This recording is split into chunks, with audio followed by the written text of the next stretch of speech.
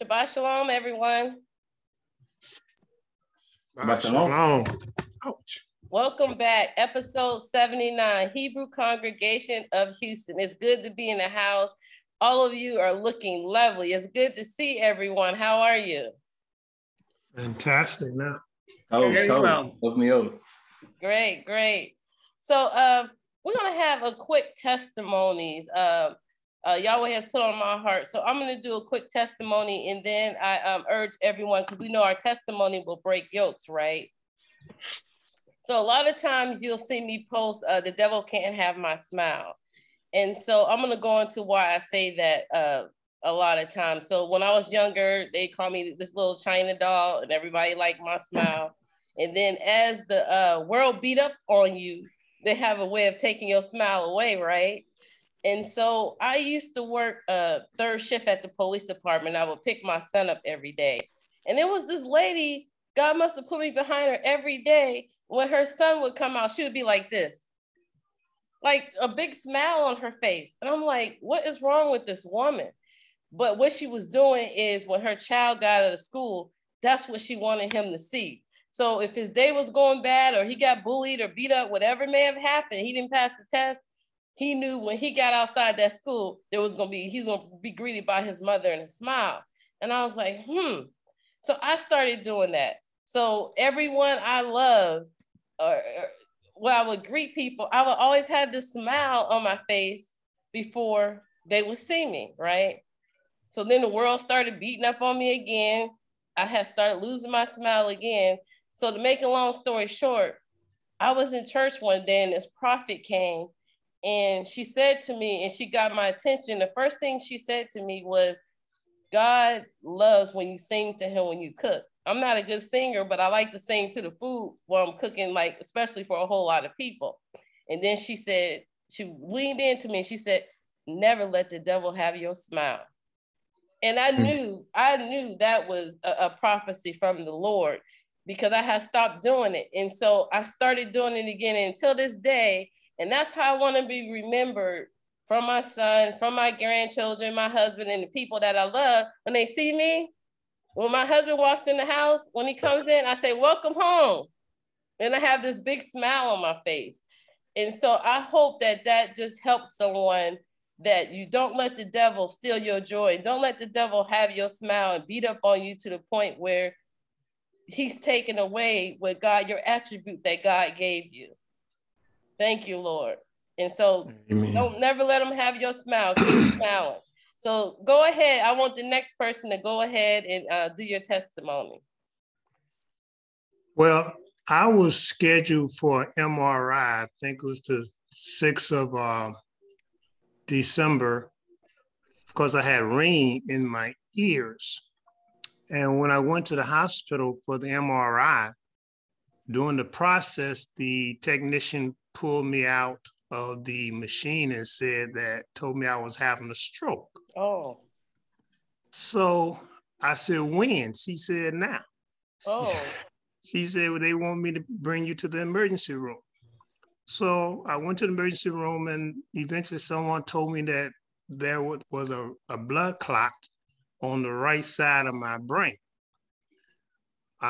They kept me in the hospital for 48 hours for observation, but I didn't have any symptoms of having a stroke. Oh. So that night I had a scan and echo. That next day before they let me out, the therapists, I had about 3 different ones, came in and was talking to me. I had to walk down the hall with one. They were just checking me out, making sure that I didn't have the symptoms of the normal symptoms of a stroke. I had the neurologist come in with 2 other people, and she said, I hope you don't mind. I have these people with me, and we want to talk to you about your stroke. And I said, no, I don't mind, because I see Father, I see Son, I see Holy Spirit. Thank you. And every time they asked me who you live with, I said, I live with Jesus. So it's just a blessing that Holy Spirit had me in the hospital for that time for a different reason. And they didn't know whether it was an old stroke or it wasn't happening then because I didn't have any. I wasn't showing any symptoms. But they gave me medication, the aspirin and something from statin, which is supposed to deal with your cholesterol.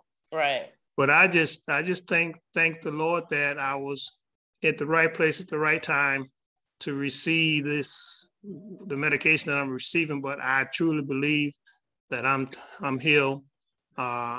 I do understand that my body probably went through some type of traumatic experience because something was wrong, but he kept me such that it wasn't a normal stroke, the symptoms of a normal stroke for that time period. And I just got out the hospital and I just laid, I stayed in the house for several days just to let my body rest and recuperate. And I'll go see my doctor. Well, I saw my doctor, but then I had to go back within 30 days. And that's been 2 weeks ago or so. So I'll be going back for that. But I just thank the Lord that I'm still here, still riding my bike 3 days a week. Wow. And after I see my doctor, I will go back to the gym 3 days a week. Wow, that's a powerful testimony that you just had a regular appointment, but God, he knew the timing so that they can find it and that you're still with us. Thank you, Amen. Yahweh. Amen. Amen. The next person, wow. Anybody else want to give a testimony?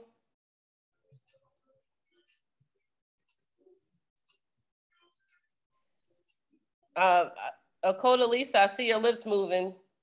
You need to unmute yourself. I'm trying to unmute myself, but how is everyone today? Good, good. Good to see your lovely faces and to hear that awesome testimony. That is beautiful.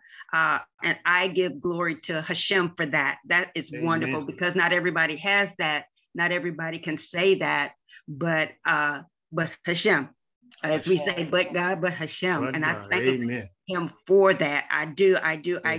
I remember Minister Benjamin had asked Minister Michael and I if there was anything that we could recommend for him to solve the ringing in the ears. And so I told him, I said, give me just a minute. And so I sent him a video or something. And I asked if he was a patron of Instagram because these videos were on there. But what I had to do was to transfer them over to Facebook and really to myself, to my email. And I sent him one, I know, and the others I recommended that he could watch. But nevertheless, he's here today. He's well, he's healed. He's got the right idea, because a couple of days ago, I woke up wondering, why don't we see the miracles that the men of old saw? Yeah. And I know it has to do with our faith. I know that our faith is not like what they had, like the woman with the issue of blood, like so many that have gone to doctors and didn't need to go, or they couldn't find anything. But he said to me, this is what I heard. He said, when Hashem said it's done, it's done. There's no question after. We wrestle with, oh, well, maybe of this, or well, what about this symptom? Or what about this? Or what about this and this and this and this? They didn't wrestle with that. And so I have to do the same thing because I need to see the miracles, and I don't need to see miracles. I need to see him do what he does. Right. Amen. We call it a miracle because it only happens every so often. But this is what he does naturally every day. That's just like me seeing somebody that walks every day and call it a miracle.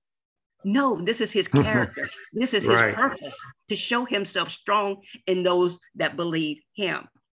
My testimony is quick. I just thank all of you for being here today. I thank my co-host, Minister Michael, for the information that we've shared and the testimonies that we've had about what certain fruits and vegetables and different supplements will do for us.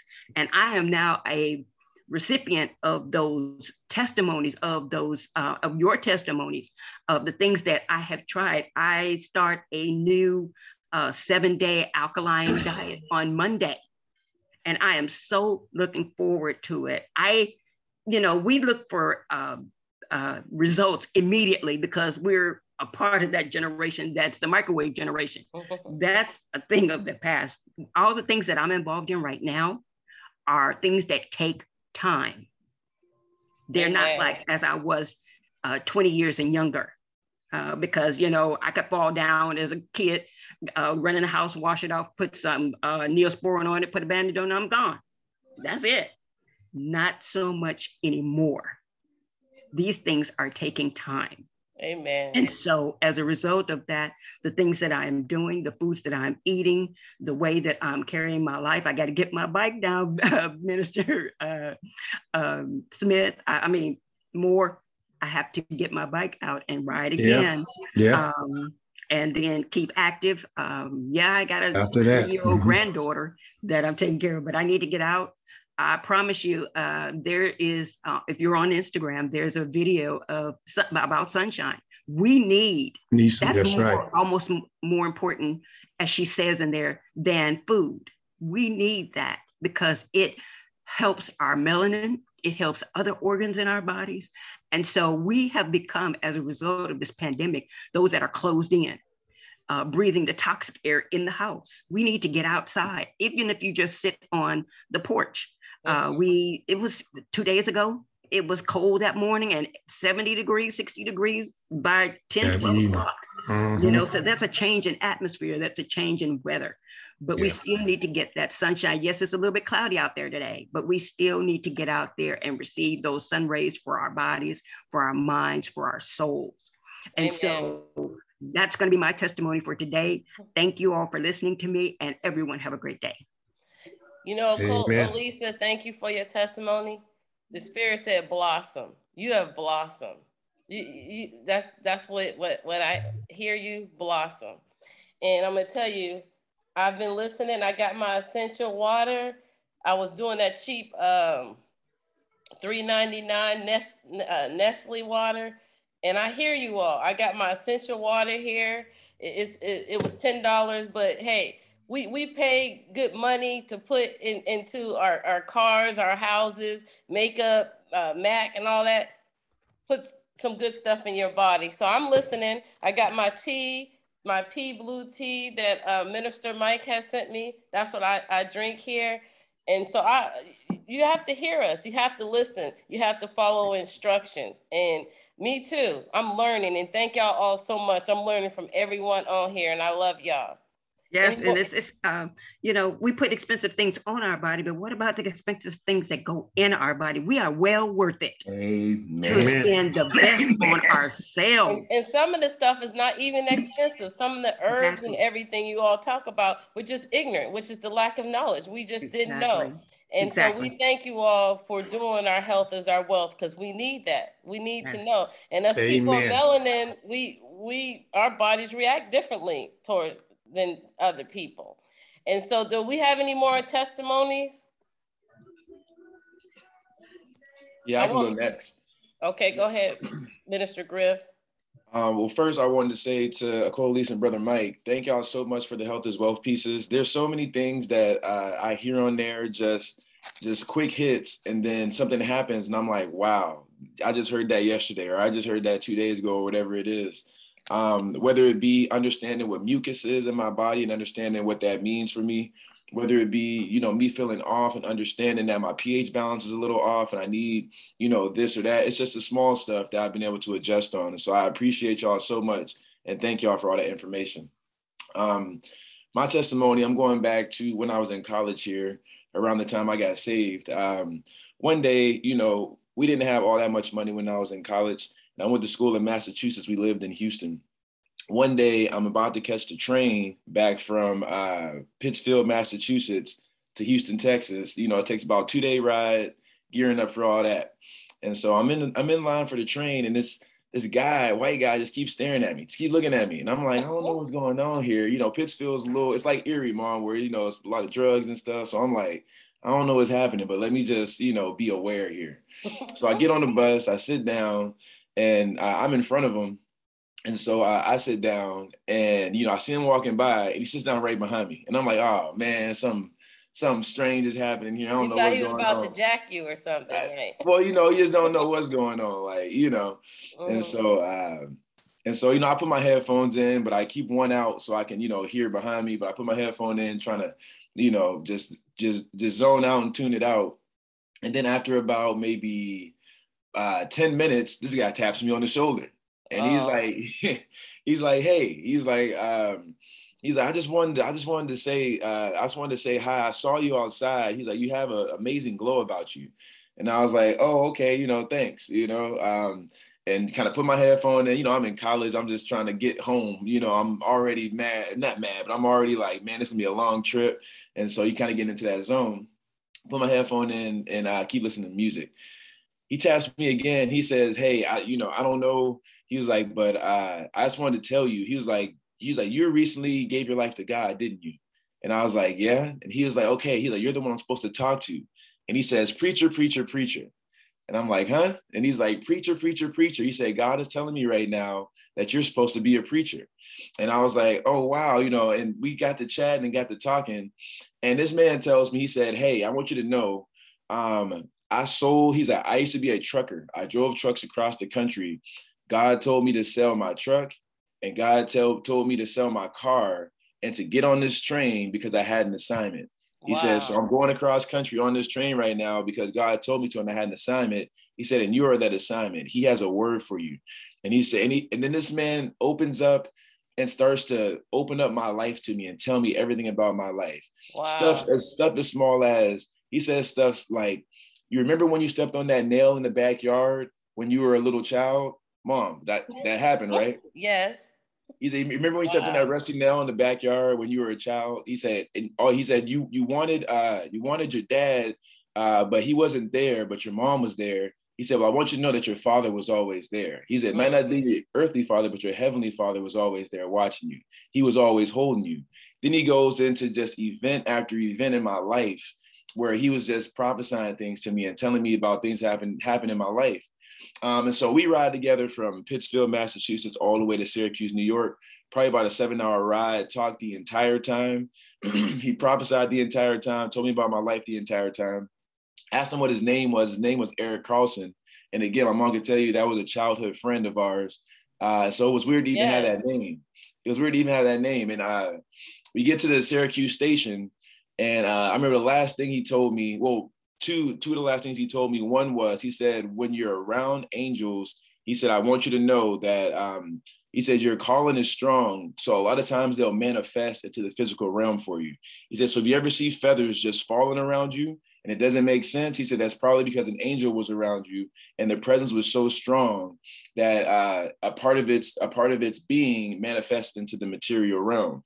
He said, the other thing I want to tell you is you're going to have a major decision coming up in the next few days, and you have to make the right choice. He said, you're not going to want to, but you have to make the right choice. And so I'm like, okay. I'm like, can I get your number, man? I would love to call you back one day, you know, and talk more and all this. He's like, of course. He gives me his number, and that's when I get his name from him. And then he gets on his train. He goes his way in Syracuse, and I keep going my way to Houston. Well, within the hour that he gets on this train, I'm still in the Syracuse station. Within the hour, I get a call. The call I get, it is a medical emergency response team. And they call me and they say, hey, your dad is in critical condition. He has just got into a motorcycle accident and he needs to get life flighted to the hospital. Nobody can give the okay but you. He has another daughter who was in jail. Parents were deceased. So I was the only living child, even though I've never met that man a day in my life. And they say, no one can give the emergency flight approval but you. Do we have approval to life flight him to this hospital? And, you know, at that point in my life, having not ever met him and having been abandoned, there was some bitterness there. And who knows what I would have said or who knows what would have happened if this man hadn't just told me, you're going to have a major decision that you have to make. Make sure you make the right choice. Who knows? But literally, you know, going off those words, I'm like, yes, you know, life out in there, blah, blah, blah, of course.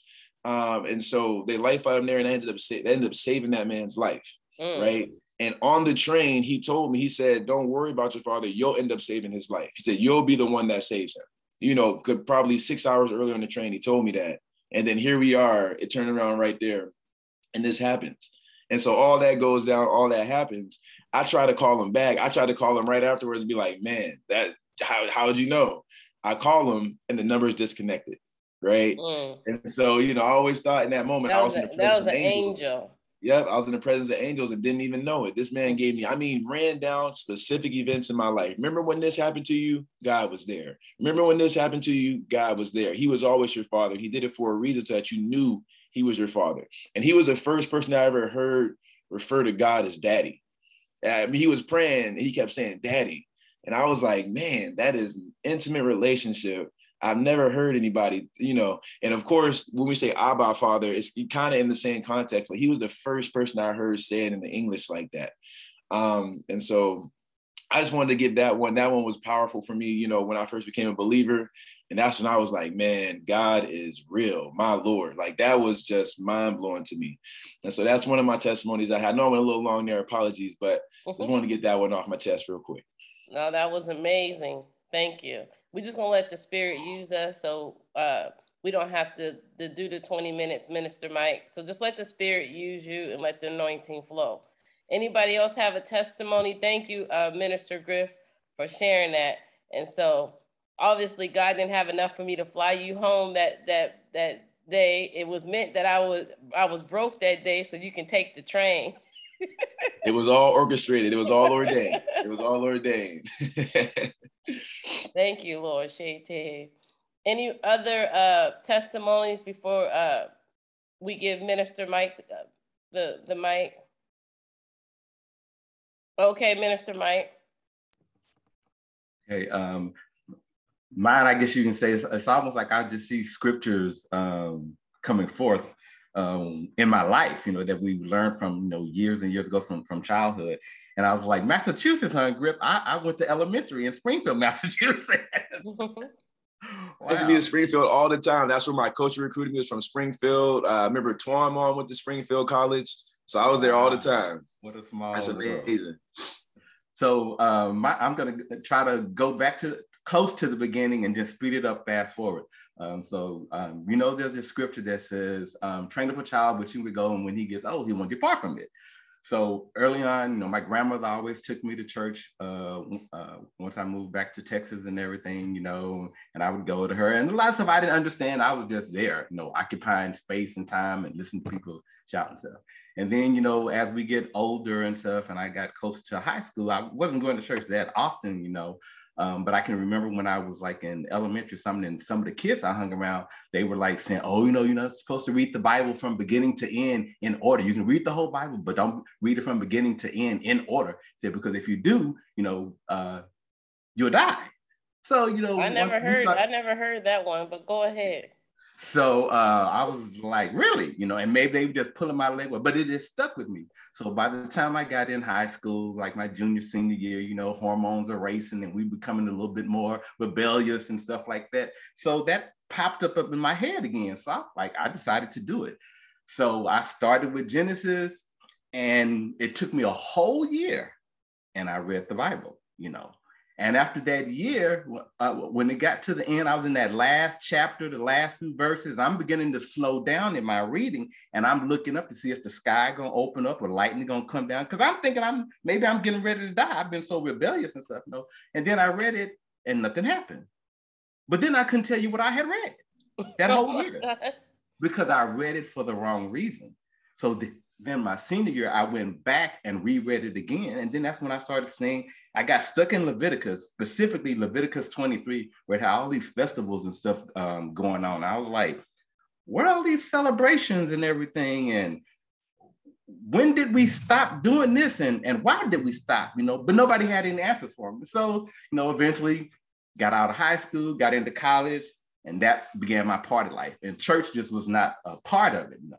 And I remember the other day I saw this pastor and he talked about the acronym of BUSY.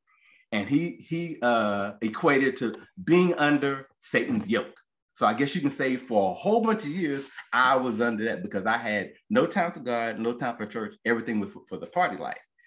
But once I moved to Houston, after all those decades of partying, I got invited to a church, and I went to the church, and something happened that normally never ever happened. When I left the service, I remember not only the message, but I remembered the scriptures. And that stuck with me. And I said, well, maybe this was a coincidence. So I go back to the church the following Sunday, same thing. I remember the message, I remember the scriptures. I did this for 3 months, and I could always go back from the beginning and tell you what the scripture was, what the message was. And I said, okay, maybe this is where I'm supposed to be. But I grew. And if you remember in Ephesians 1:18, it said, enlighten the eyes of your understanding. So after about 14 years of this, something was working all up in me. And it was like, something is missing, and I would start talking to God about it, and it was like, he was telling me, are you ready? Can you handle the truth? I said, I just want to know the truth, So eventually he started orchestrating, just like he did with Minister Grip. He started orchestrating with different people that came into my life. And it was leading me actually toward the Hebraic side of Christianity. And then I started getting a better understanding, And at one point, you do get kind of bitter, and then you just want to like go out and tell everybody. But I remember this rabbi said, once you start learning Torah and you start embracing it, don't become a Torah terrorist. You have to start developing relationships, because you got to remember, these people, you were there where they were at one time. So you have to show them grace, just like he showed us grace, because we drifted so far because of our ancestors stuff. And then eventually it just led me on and on to start, wanting to learn Hebrew, write Hebrew. It led me so far. I was so on fire for it. I even went into an Orthodox Jewish setting, not even knowing it. And when I went there, I had this big Jesus Christ shirt on, who I am in Christ, because I didn't know nobody. I was blind. I'm all there walking around and stuff, had my shirt all open, proud and everything. And I was working out in the gym then. So I was really all big and everything, going around. And then finally, after going back and forth, it was like God had me blinded when I was walking down these halls waiting for the class to start. And I never noticed on the wall, they had pictures of these rabbis. They had these black hats on, black fedoras, the long white beards. And then I knew, I'm like, oh my God, I'm in an Orthodox. I'm like, I got to get out of here. So as I got ready to exit the building, this rabbi came out and he asked me, "I help you?" And I was like, well, I was looking for the how to learn and speak Hebrew class. This is it. Come on in. So, a lot of times, like brothers, I know when growing up in high school, the best seat to be was in the back. So I'm headed to the back of the class. No. Come up here by me. And I was like, oh my God. So now not only am I late in the class because they started early, but I'm the only person of color. So I'm like, oh, can I just go hide? And he said, no, come up here by me. So he had me sit on the side of him in the class with this big shirt on, with this giant gold cross going down my shirt saying who I am in Christ. And it's like 40 degrees outside and I'm sweating like I'm in a sauna because I'm so nervous because of where I'm at. I feel like I'm on display. And there was another lady and her son on the side of me. And he knew my uncomfortability of it. And he turned over and he looked at me and he said, in my class, there is no shame. That was back in like 2006. I've been over to his house, I've been with his family. We've remained close. And that's one of the things when you're gonna start trying to witness to somebody, whether they're a believer, whether they're not a believer, where you're trying to get them into their break side, is develop a relationship first and then smoothly go in. That's kind of like how God did with me. I went from partying 5 or 6 days a week to being in church 5 or 6 days a week. For me, God was a smooth operator, kind of like that song by Sade.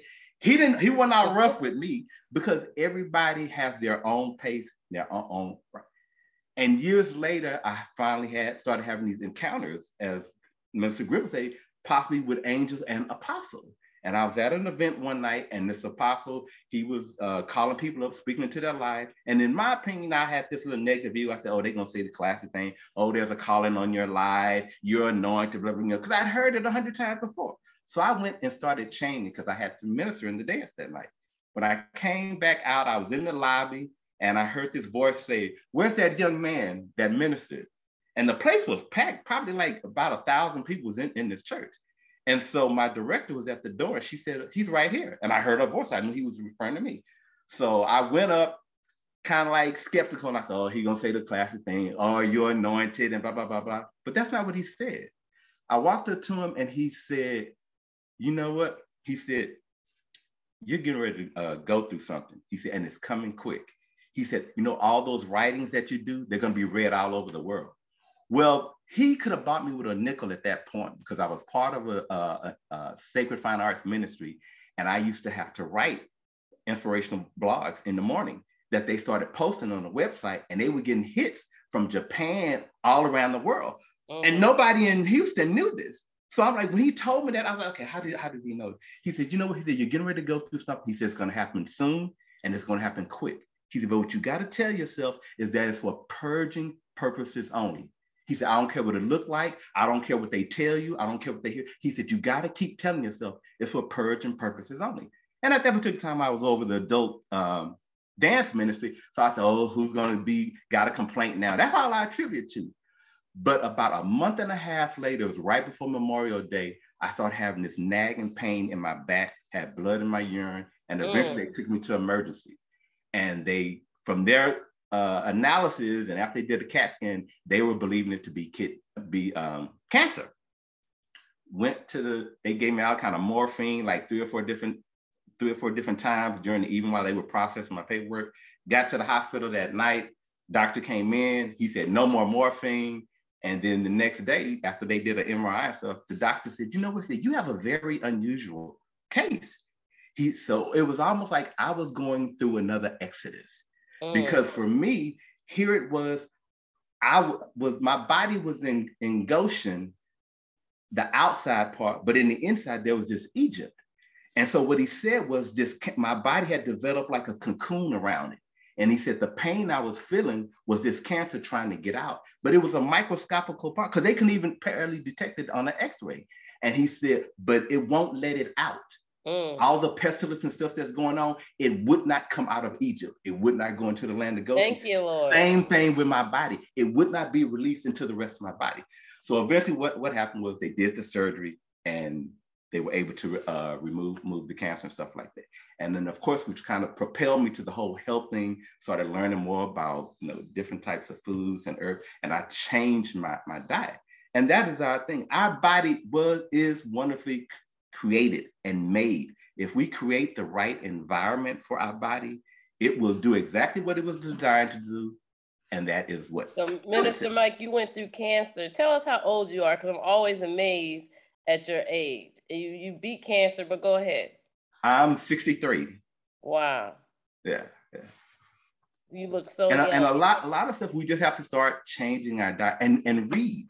And that same thing where when I heard that minister was talking about the word busy, because I was one of those. He said, busy will rob you of knowing the voice of God or being too busy to listen. Don't let busy drown out the voice of God. The enemy will use that against you.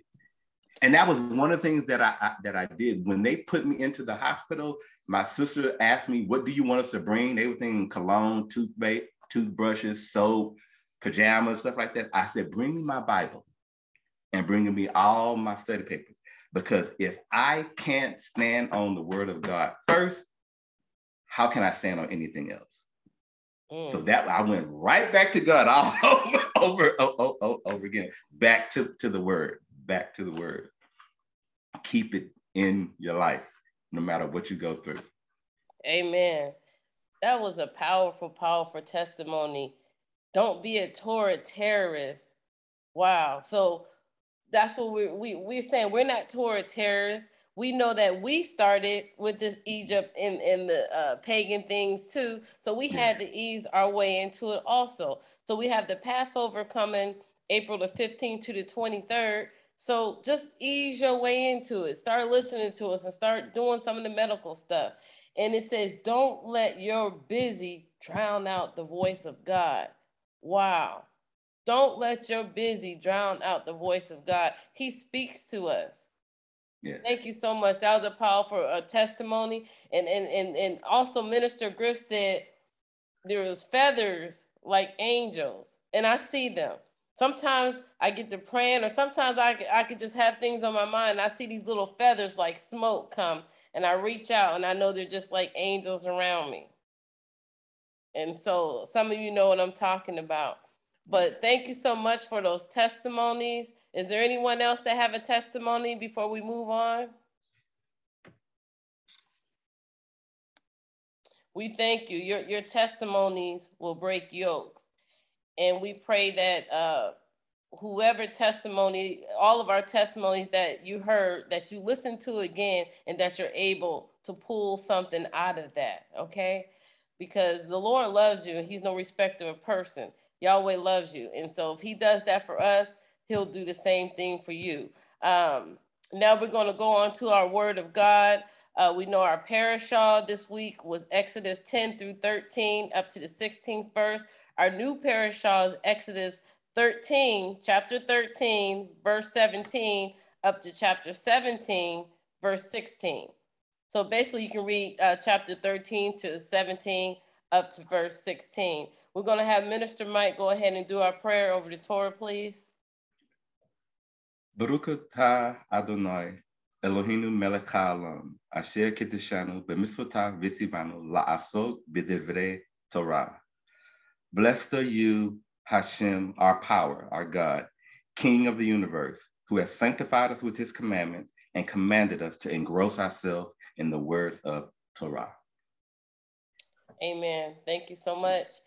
We love you all. Thank you for opening up. It's not easy to get on here and give your life and tell about your testimonies to break these yokes. We love you, Rabbi Avshalom, who's about to deliver the word. I'm going to go ahead and give you the host, and you go ahead and you have the floor. Well, Shabbat Shalom, everyone. I am Rav Avshalom. You know, when I listen to testimony, that's incredible. I put it that way. Each one of them having their own testimony of things that have happened in their lives. It's a story that we tell, right? And it's an actual or actual events that happen in our lives. And my testimony is my message. I'll put it that way. My testimony is in my message. It's a life story. And listening to Apostle Benjamin, he says, I live with Jesus. You know, and then when Minister Griff comes in, he says, the angel spoke to me and he said there would be feathers around when the presence is there. And then Minister Mike says, you know, it was like a cocoon surrounding and protecting. And I stayed with him. Rabbi Elisa says, I have to stay with this changing in my body. I have to do it, you know. I have to do it. Those are life stories that can change our lives. I don't have the, you know, I'm listening to Minister Griffin, that story. I said, man, I would desire to have that, to be face to face with one of the Ishim. And when I say the Ishim, those are the angels that are here in I Salute. They come and they're just like, they're men, they're people, and they actually have a conversation with us. And the way that we know is that they tell us things that they could no way possibly know. And then when they're gone, you can't find them. So they come for a specific purpose, and then they go back. He went back to the Father. He said, Dad, I've completed my mission. And he may get another assignment, and he may not. He may just be absorbed back into the Father. But that is a powerful thing. Your people, we have these things, you know, in our lives, and they're for a purpose. They're there for a purpose, you know, and it may have been to, that purpose was, you know, to direct him to save his dad, his father, whom he didn't have a relationship with, is what I gather from the testimony. But he still was able to save his life. And the Ishim said, you're going to save his life. And it happened right away. It's like God, our Father, he's ever present with us, you know, and he knows everything that's going on. And his desire is for us to know that he knows what's going on in our lives. So when we're on our last leg, when things just don't seem to be going right, remember whose hands we are in. And that's the testimony. And that is actually the parashah for today. You know that? Israel was always in the hands of our Father. No matter where they were. You know, this story, there are people, let's think about this for a minute. I was reading and I was listening to some different people talk. You know that people said that the Exodus never happened. There are people that believe that the Exodus never happened, that the Israelites were never in bondage in Egypt. It's there.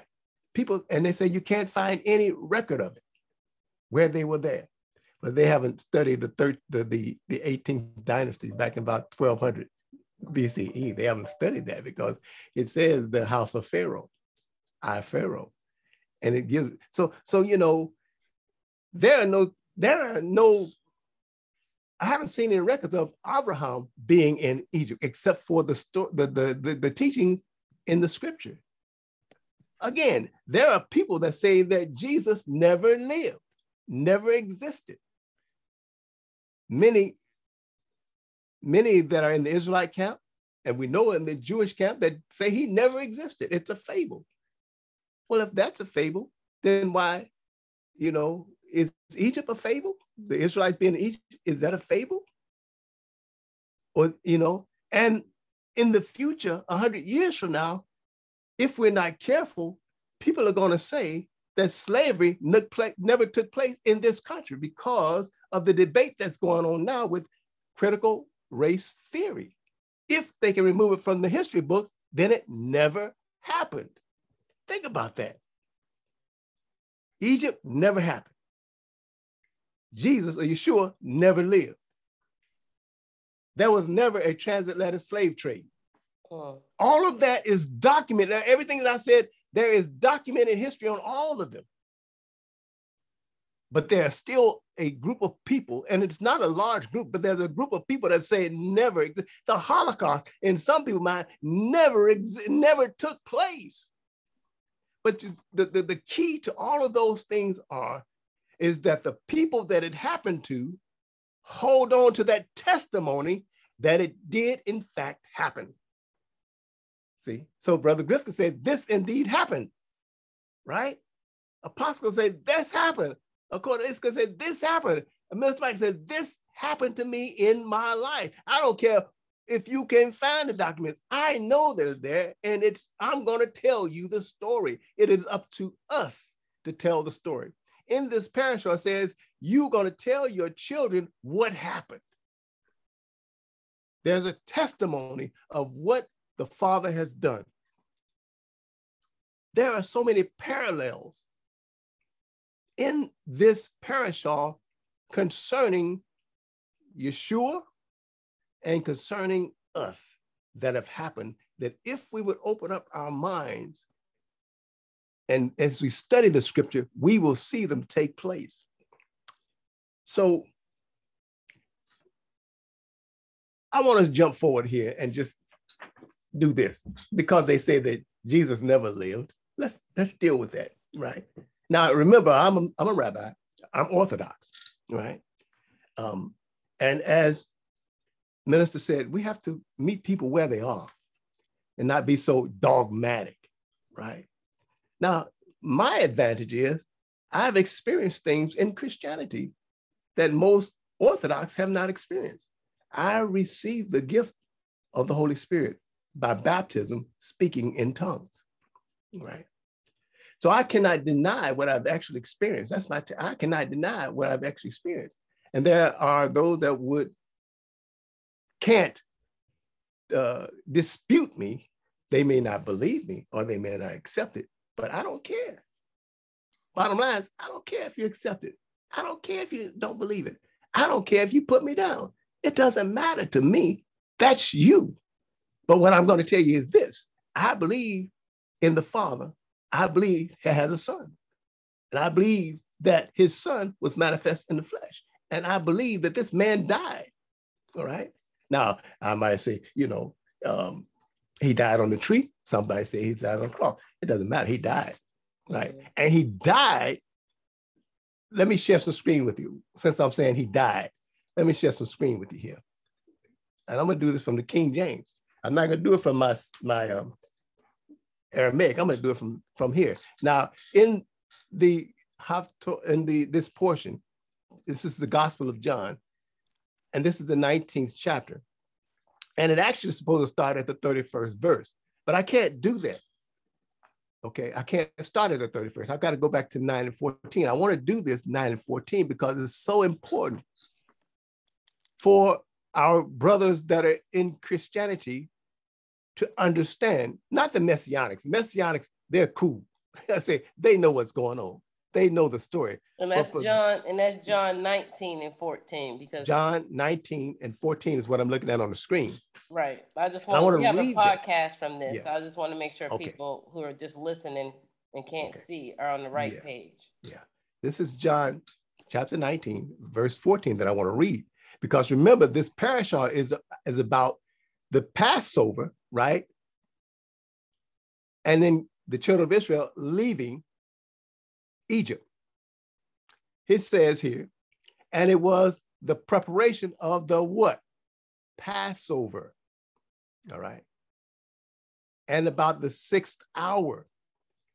And he said unto the Jews, or Yehudim, behold your king. So I wanted to read that because I want you to understand the season that this is happening in. Passover. When does Passover happen? You see? You have to understand when, and the way that you, now in the Brit Hadashah, you don't know that just by reading it. You don't know when it is. You just know it says Passover. But you have to go back to the Tanakh, even all the way back to the Torah, in order to get the foundation of what this writer is actually referring to. All right? So now let's go back to Shemot, or the Exodus. Since I wanted to read that to you, so you understand, understand that when you read this in the Brit Hadashah or in the New Testament, find out what it's talking to. If you have a Thompson Chain Bible, I know a lot of you do. If you have a Schofield Bible, it will give you some references to go back to and find and do this research to find out what this writer is talking about. Yochanan, John, what is he talking about? Now that's going to lead you back to Shemot, or the Exodus. And this, it's going to go, I'm going to go to chapter 10. I may not read all of this. It's a lot of information there, because in chapter 10, it talks about the plagues, the last 3 plagues, right? So I'm not going to get off into all of that, right? The plagues. But I will make this note that when you're reading the Tanakh or the Torah, understand that it is giving you a window into the future, what to expect in the future, and it is prophetic, if you can understand it and receive that.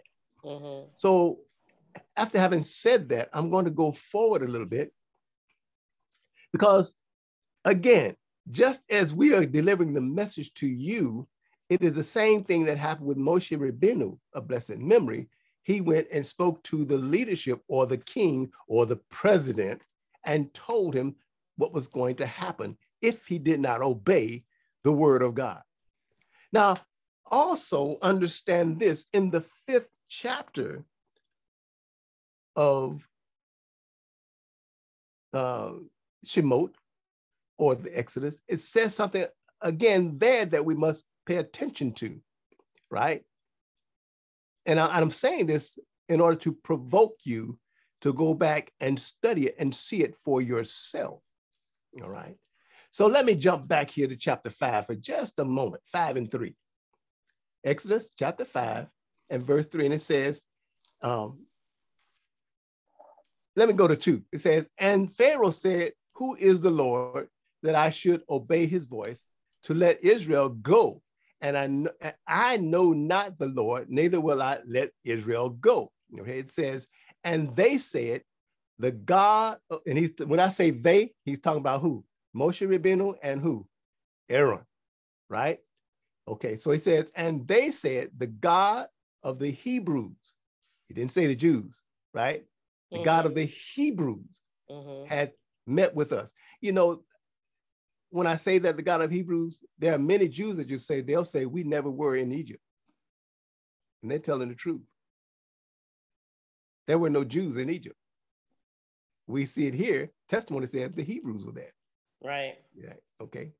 So that's because they weren't called Jews at that time, right? Because we know the story about that. We'll get that later on. That's a story for, as they say, another time. It says, let us go, we pray thee, 3 days journey into the desert. Now that should click something in your mind. 3 days journey into the desert. Let us go. You see, let us go, 3 days journey.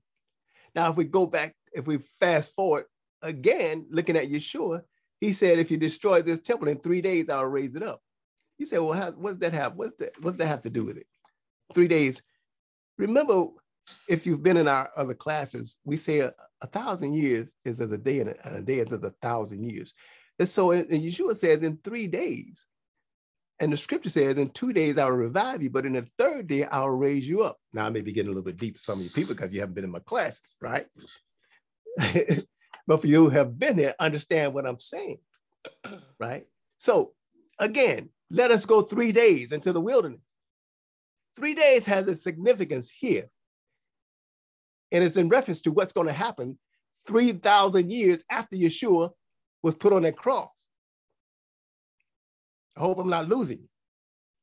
It also tells us, the scripture, again, as we study the scripture, that in the after 2,000 years or so, that we were going to begin to, the people of Israel were going to start to revive or to wake up. Wake up, Hebrews. Your Mashiach was placed on a tree. And he said in 3 days, he said, destroy this temple, and in 3 days I'll raise it up. And Yeshua is more than just a person. Yeshua represents also a people to whom things are going to happen so that they can realize who they are and whose they are. Again, pay attention to what the scripture said and allow the Spirit to reveal to you through the scripture what is happening, because what is happening in the earth today has happened in the heavens and is being repeated in the earth. And that's why I could jump forward to the Brit Hadashah and then come back to the Torah to give you foundation on for the 3 days. And then let me go back up to chapter 10. If you have questions, let me know. Because again, I said, I'm not going to go into the plagues because we're in the midst of a plague now. One plague moves to the next one. It gets it growing in strength and it's killing people every day. And we're waiting for the Messiah. We're waiting for the one that we're waiting. You know, some say they're just waiting for the Messiah. Others say they're waiting on Yeshua. Some say they're waiting on Jesus. You know what? It all comes down to the same thing. Do you believe that the Father's word is going to come true after the events take place? Remember, everything that has been written has to be accomplished, and it cannot return to him void. So everything that he has said, everything that we are going through today was spoken and written down in the Torah. We are, as Israel, in bondage. We are calling to go home, but we have to see certain things happen before we can go. Let me know if I'm going too far out for you. Bring me back home. Stabilize me. Don't let me go too far. All right? I'm telling you, don't do it, because we can get deep into this thing because of the way things happen in the spiritual realm and how it affects the natural realm. And it tells us what is going on in the creation. Well, when you say that, Rabbi, about it's repeating itself, I know that when they left the Exodus, and I don't want to jump ahead of you, it's in chapter 12, they said they plundered the Egyptians. And I said, plundered? And I looked it up. If you look up the word plunder, That means to steal goods, usually in a time of war or a civil disorder, looters that move, that take things. And so I was like, wow, is this all repeating itself? But go ahead. That's right. It's all repeating itself. Let me tell you a little something. Let me relay something to you. When Akota Lisa and I and my daughter, we went into the continent of Africa on last month. We met this gentleman at a conference, and he's an attorney. And he says that he's going to come to Houston in March. Now, when is Passover? Passover's in April, Purim's in March. But he's coming in March, and they're going to have these meetings about reparations. What is reparations about? Reparations is about getting monies that are owed to you, right? So he's going to have this meeting, and he says that everything that he's gone after, he has accomplished. So it's been 2,000 years. And here's a man that's going to go and he's going to appeal for we're going to see what happens, right? We're going to support him. I know I'm going to be at that meeting. Y'all make sure I'm there too. Go ahead. Yeah. And he's going to be like Moses, and we're going to be like Aaron, and we're going to be there. He can say, you need to give us our money. So we could go and we're going to say, yeah. We're with him. We're standing with him. We need our money. And we don't want you talking about no college funds. And we want, just like the Israelites got, we want your jewels. We want your gold. We want your clothing, and we want it in our hands so that we can do with it what we want to do with it, not what you ration out to us, because that's what you call affirmative actions. You know, we affirm that we're going to do this, but it's a lie.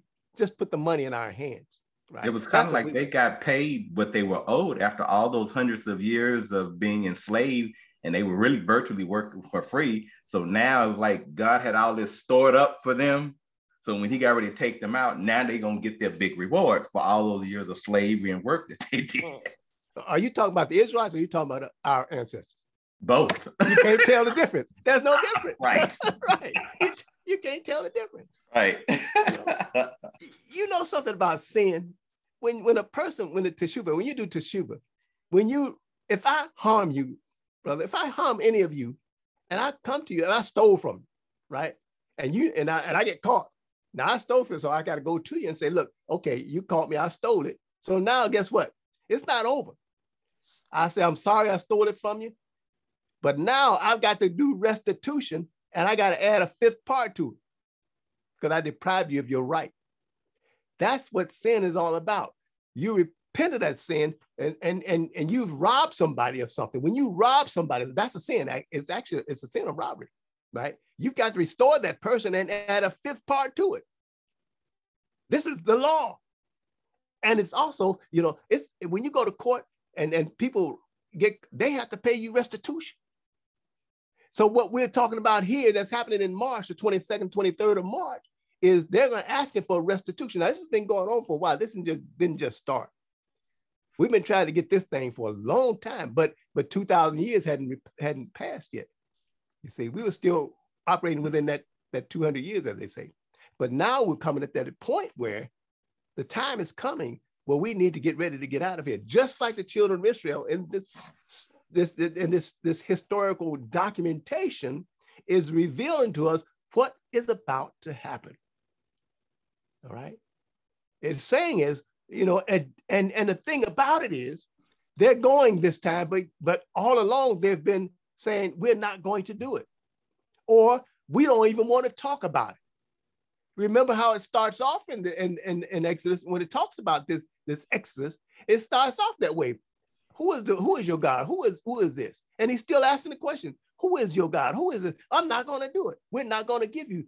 We're not going to give you reparations. We're not going to give you money. We're not going to let you go because we know if we give you the money, you're leaving, right? And if you leave, you're going to take that wealth of knowledge and gifts that you have. As long as you're here, we're blessed because you built this country, this nation, and you've built the world. We need you here. We need to keep you. So we have to understand what the scripture is revealing to us. These are not just fairy tales. And like some of the rabbis said, the legends. These are not legends. These are historical documents that are written for the children of Israel so that we'll understand circumstances and situations and where we are on the timeline of the Father. All right. So in chapter 10, verse 8, I'm just jumping around a little bit.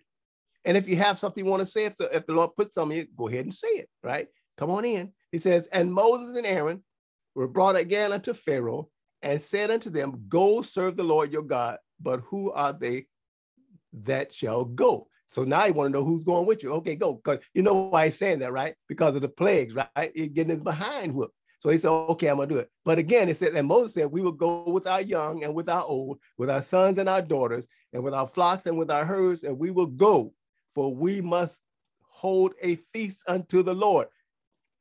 In the book of John, in the Gospel of John, it says it was the feast of the Passover. This is what they're talking about. If you're in the Gospel of John, if you only study the New Testament, this is what it's talking about. This feast that they're talking, it was the preparation for the Passover. This is what they're talking about. Preparing for the feast. That's what it's talking about. Preparing to put the Mashiach on the tree. That's what they're talking about. Okay, you got to come back here to find that. All right. And he said to them, let the Lord be so with you, as I will let you go and your little ones. Look to it, for evil is before you. Not so. Go now, you that are men. And so he didn't want, the Pharaoh does not want, the king does not want all of the Israelites to go. Why is that? Because he knows that the men are not going to go and leave their children behind.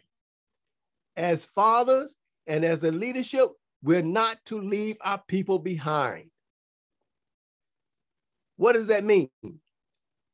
In our congregations, if I find that I'm so wealthy and my people are starving to keep their lights on, I have left my people.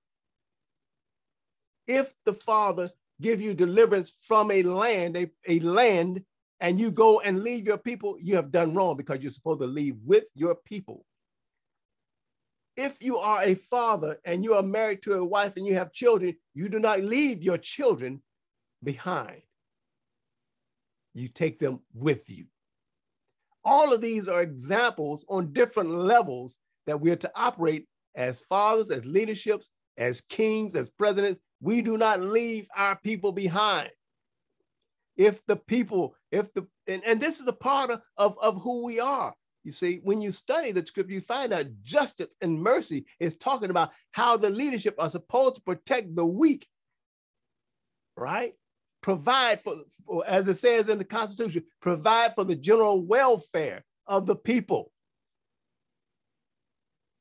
Remember the poor and the widows and orphans. This is all embedded into our DNA as the children of Israel. So we are given wealth so we can provide for each other, not just ourselves, but all around. There should be equity amongst us. I don't have to give all of my wealth, but I give a portion to help others. I don't give all of my time, but I give a portion of my time. If I don't have money, I give time. I can give something to help others as we're on this journey out. Okay? And while we're living in this place. Some of the concepts I use, they're not seen in context, but look at the grand scheme of things. It all ties into one. All right? So the Lord said unto Moses, and remember what Moses is doing. He's doing just like Yeshua. Whatever the Father tells him to do, he does it. He only does what his Father tells him or shows him to do. So Moses, and the Lord said unto Moses, stretch out their hand over the land of Egypt for the locusts that may come upon the land of Egypt and eat every herb of the land, even all the half. You know what? Again, let's think about this and look at critical race theory. Now, we have a document here that says this happened. And you can go into the scripture and you can remove this and you never know. It's kind of like looking at the King James Version with the 66 Bible and then going and picking up the Sefer with 88 books in it. It gives you more detail. It's the same history, but more detail of what is going on. It enhances your learning and your understanding of what was actually on the minds and what was going politically with the people. So you get more information. It's the same thing, you see. So in critical race theory, if the children don't understand why we're in our communities are still struggling where the other people are advancing, and when their parents, when the children get of age, their parents are able to look at them and say, well, let me give you $50,000 to pay down on your house.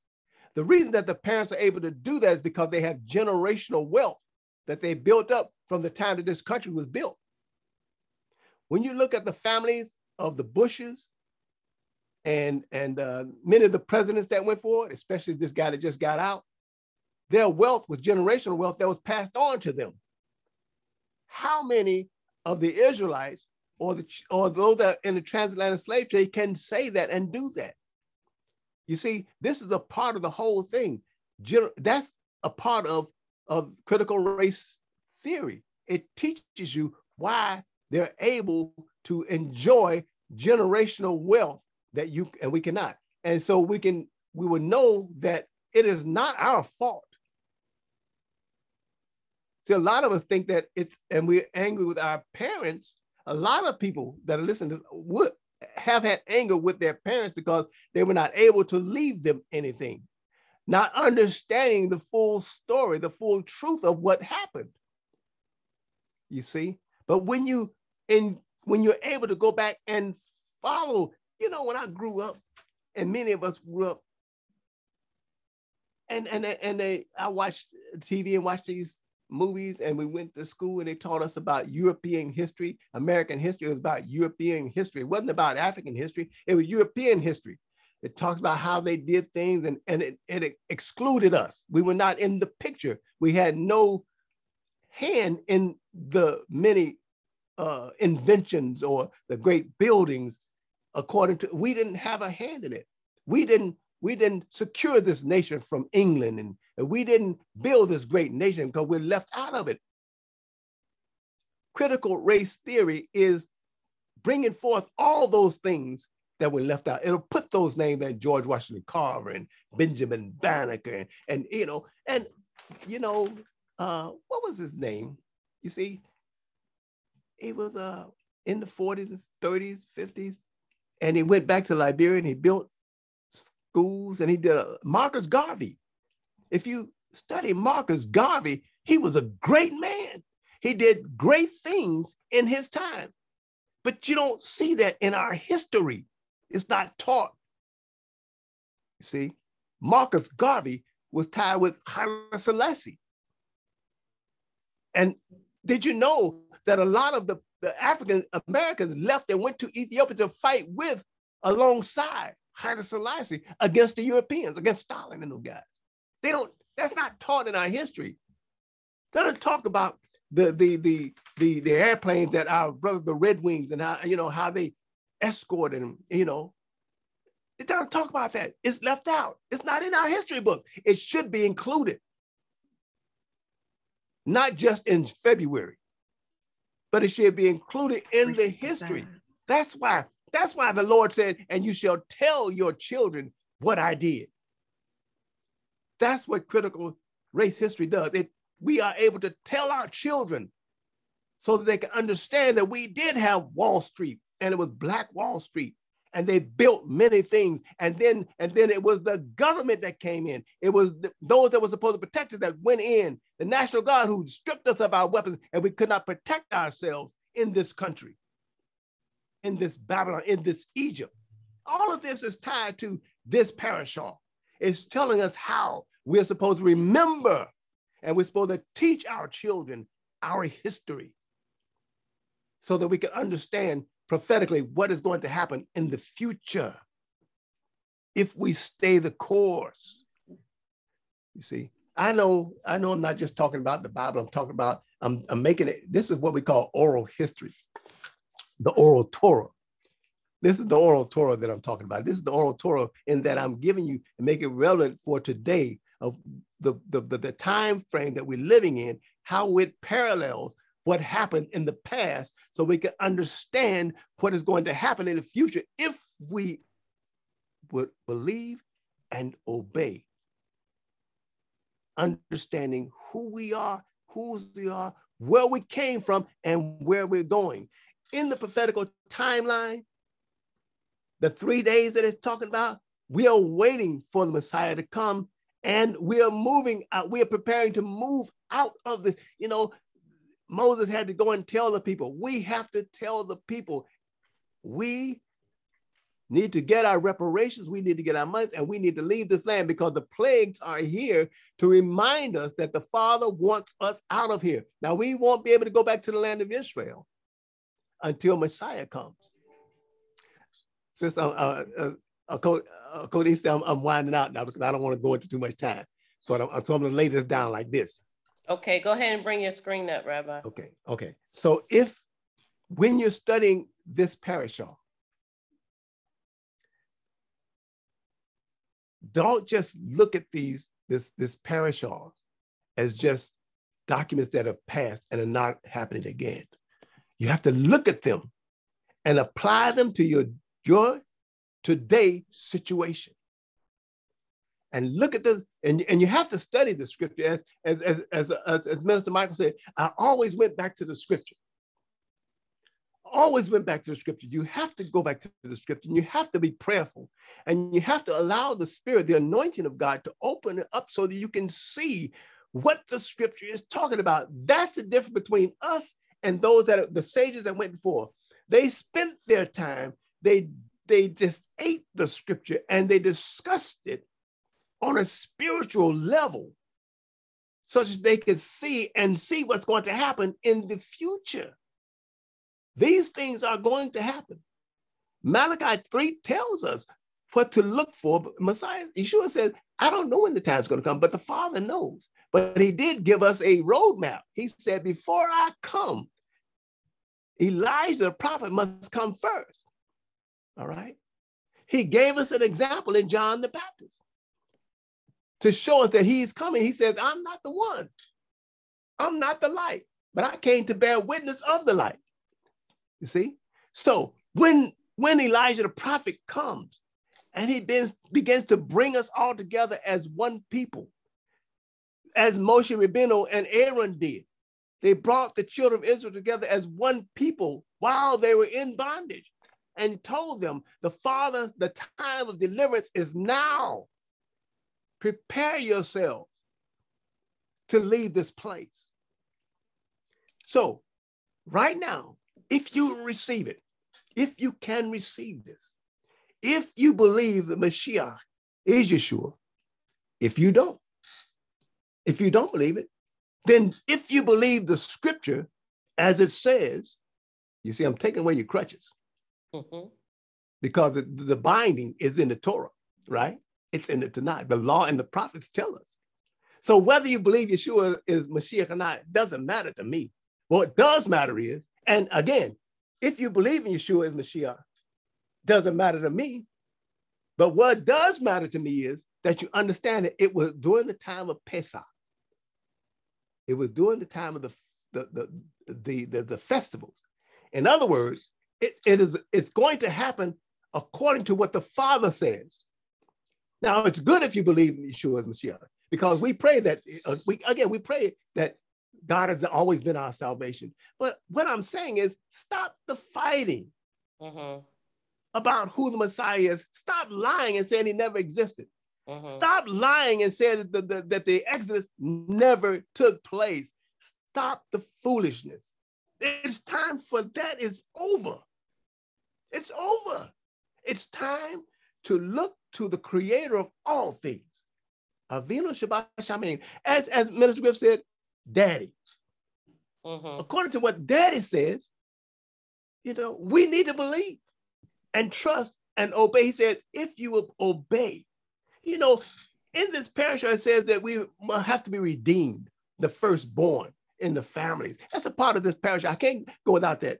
Redemption is a part of our culture. We must be redeemed. The reason that's done to remind us that we were bought with a price. Everything has a price. So stop fighting about who Messiah is and who he is not. Get into the word, you see, And when you get that knowledge, get you some understanding and some wisdom in that. And get out of this foolishness. Stop fighting each other. Stop the foolishness. Love each other. If you see somebody needs help, help them. You see, if a person believes in Yeshua, good, God bless him. If he believes in the Torah, good, God bless him. Let's stop the foolishness in the spirit of Eliyahu Hanavi. It is our responsibility as those that believe. If you believe that God created all things, but all things were created by him. If you believe that, if you believe that he is your deliverer and your healer, you see, if he's your savior, if he's your banner, if he's your provider, your protector, if he is all those things, then act like it. Act like it. You know, that doesn't make no sense to me. You're in the same family, the same household, believing the same God, and then fighting each other because, you know, of our brother. The brother came. Brother came. The brother's coming. I don't care whether you believe it or not. He's coming. You know, and he's coming back for those that are what? Obeying his commandments. Every time you read it, it's going to say obey. Even Yeshua says obey. Obey the commandments. You see, and we have to, you know, just grow up. Let me just put it like that. Let's just grow up.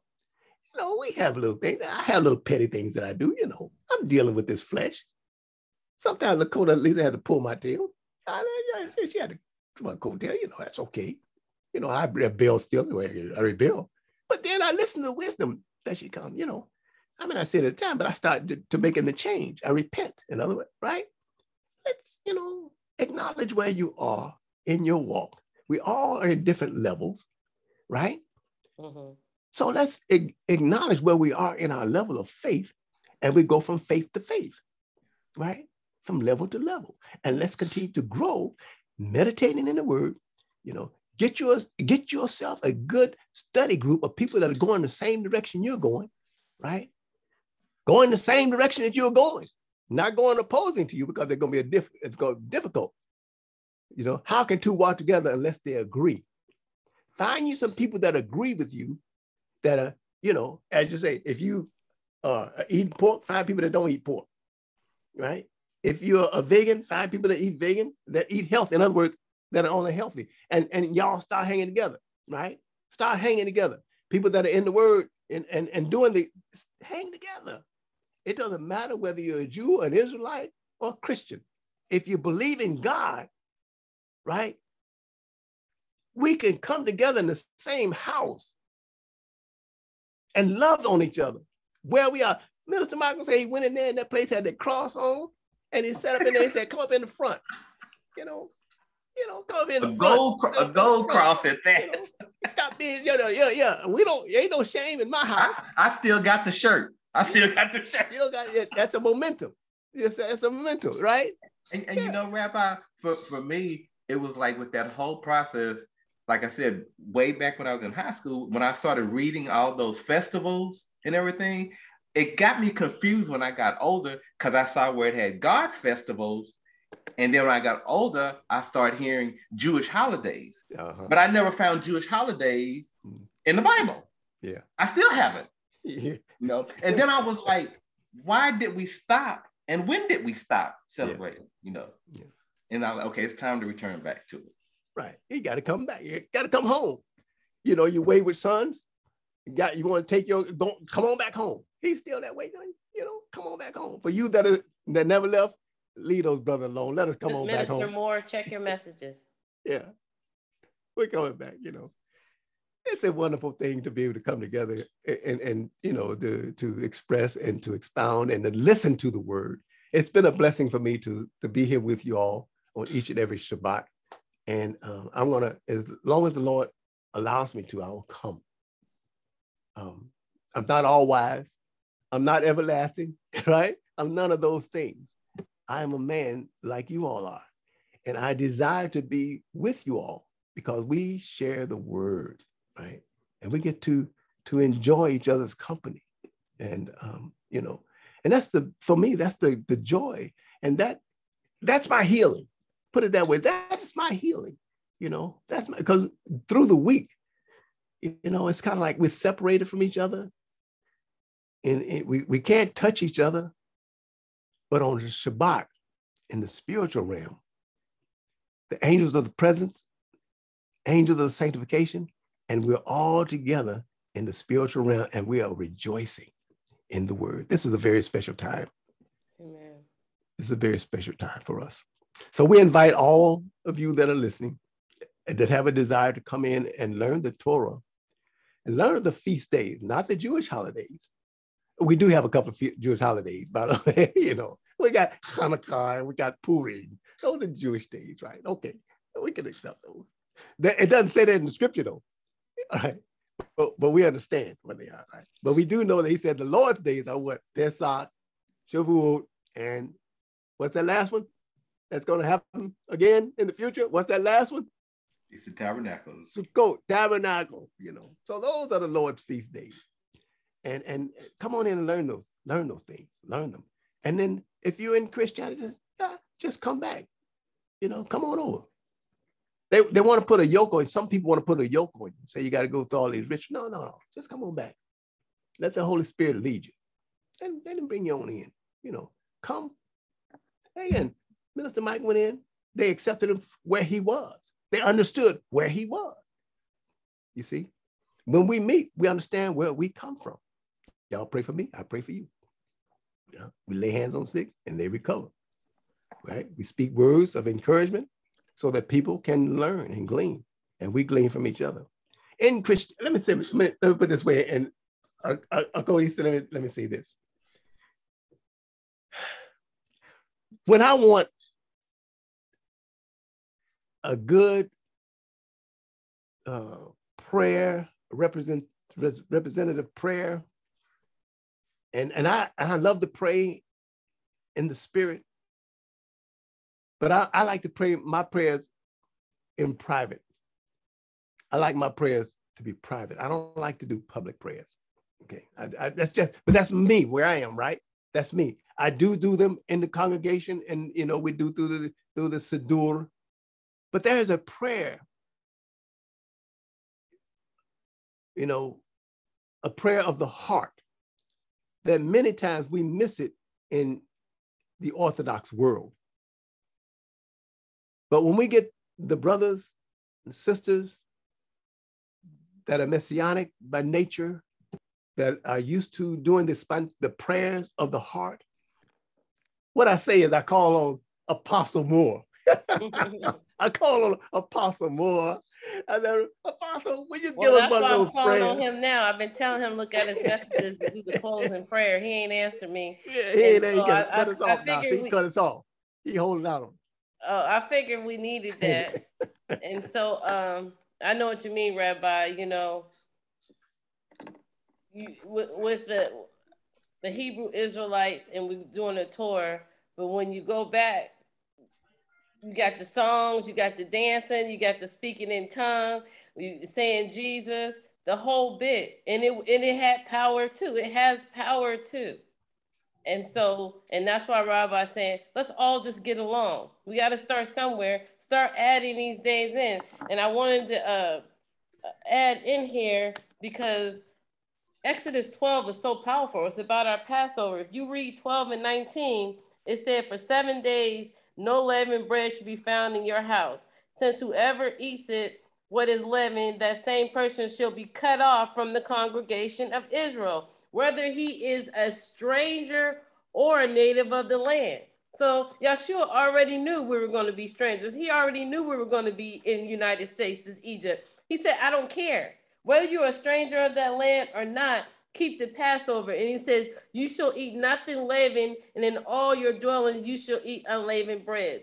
And it's saying, keep the Passover. I don't care where you are. It's very important.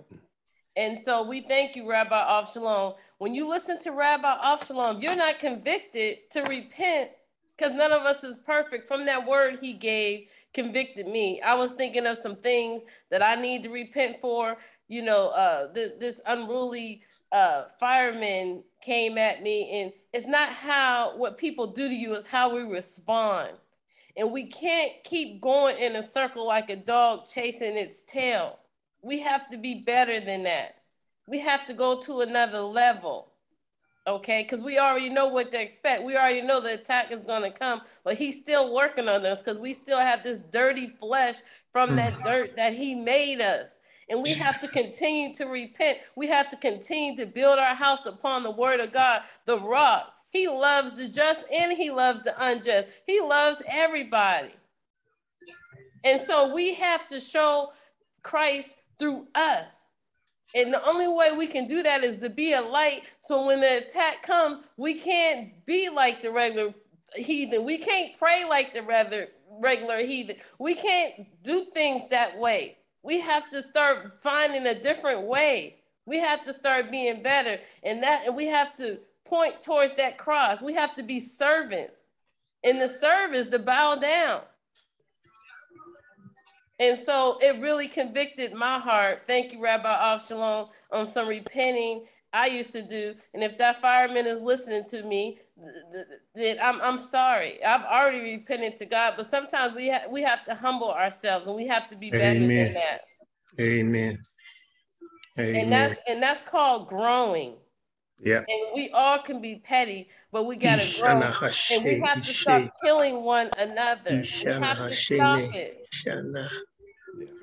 There's so many things that's been against us from the beginning. They've wanted to kill our men, all the men, the firstborn.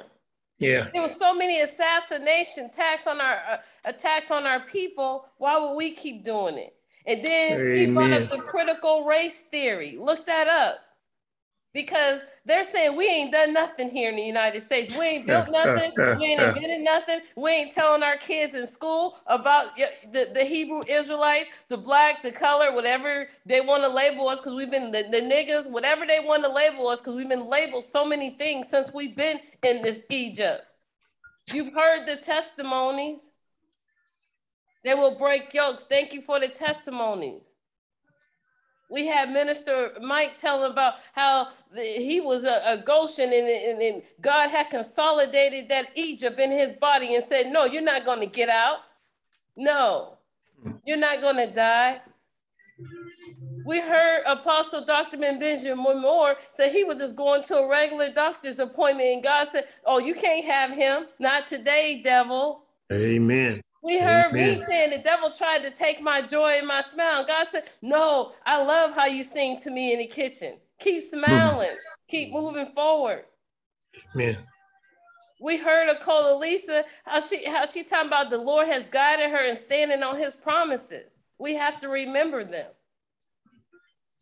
We heard Minister Griff talking about he came with the angel. I've seen an angel minister to him. And Minister Griff, if you don't remember, we was going into a store and the angel stopped you and said, you are a prophet and you and your mother ministry will come together one day. He's met many angels. I've been there in his presence when he met one. I've met several. You do not know when you're entertaining angels. And we don't know when the test is coming. Because sometimes we can think it's the devil attacking us, but God really showing us. God was really showing me. Hey, I'm sorry, Lord. I lift your name on high. I repent before you daily. Help me. Build me up where I'm weak. Help me to treat people how you want them to be treated. You said love thy neighbor. You said the two greatest commandments is love the Lord with all your heart and then love thy neighbor. If we can just keep those two, we're doing well. Because that equates all 10 of them. When you do those two. Help us, Lord, to be an example. God, we don't want to embarrass you, Yahweh. We want to be a light to people. We repent faithfully to you because you're the highest of the high, you're the king of the kings, and you're the Lord of the Lord. Use us in this Egypt. We don't want to destroy people and we don't want to tear people down, but it's about love. You gave a whole book on love and what love is. And I cry out because you have loved us so much. And we have to show the love to other people. Yes. Apostle Benjamin Moore, if you can go ahead and close us in prayer, please. Let me make two statements. Apostle was talking about the slaves. Back in 2017, my wife passed, but we were talking about they was trying to produce books that showed that the Black people were not slaves, but domestic servants. And then you touched on another topic about stealing. People need to realize when you don't give your tithes and offerings, you're stealing from the Lord. Hashena. Holy Spirit, we just thank you. Hasharana nishi shana hahaye. He she astanara na nishi she shane. He shana hayarana na hashi. He shana hashe shene. He shana hayana neheye. Ishe ahana. Ishe ahine. Ishe hushe hayara. Ishe ahna. Hastana nishe. Ishe hastana. We thank you, Father. Please forgive us our sins, those who did knowingly, those who did unknowingly. Hishe ahuna, hushe ahuna, hushe ahuna, hushe ahuna. We pray for the peace of Israel. We pray for the peace of Jerusalem. We pray for thy kingdom come. We pray for these United States of America. We pray for our president, vice president, and those who make decisions up there. He's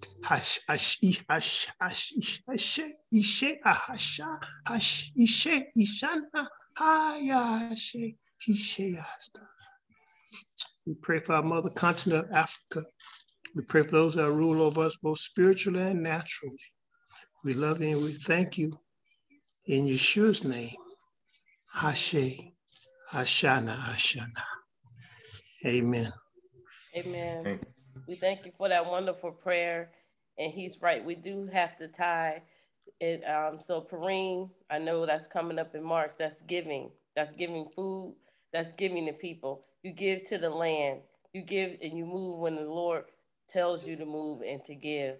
I received gifts this week, 2 gifts from this beautiful spirit to my grandchild that's not even born yet.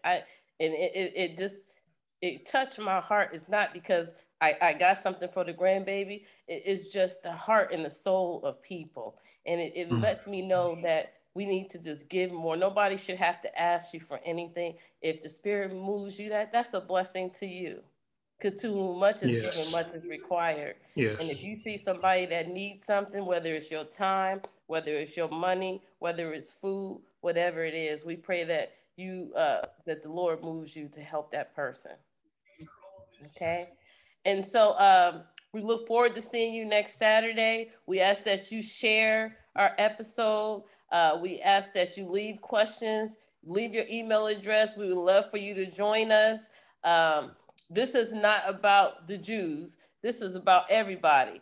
What we give you is for everyone. The Passover is for everyone. It's not for just the Hebrew Israelites, not for Jews. It's for God's children.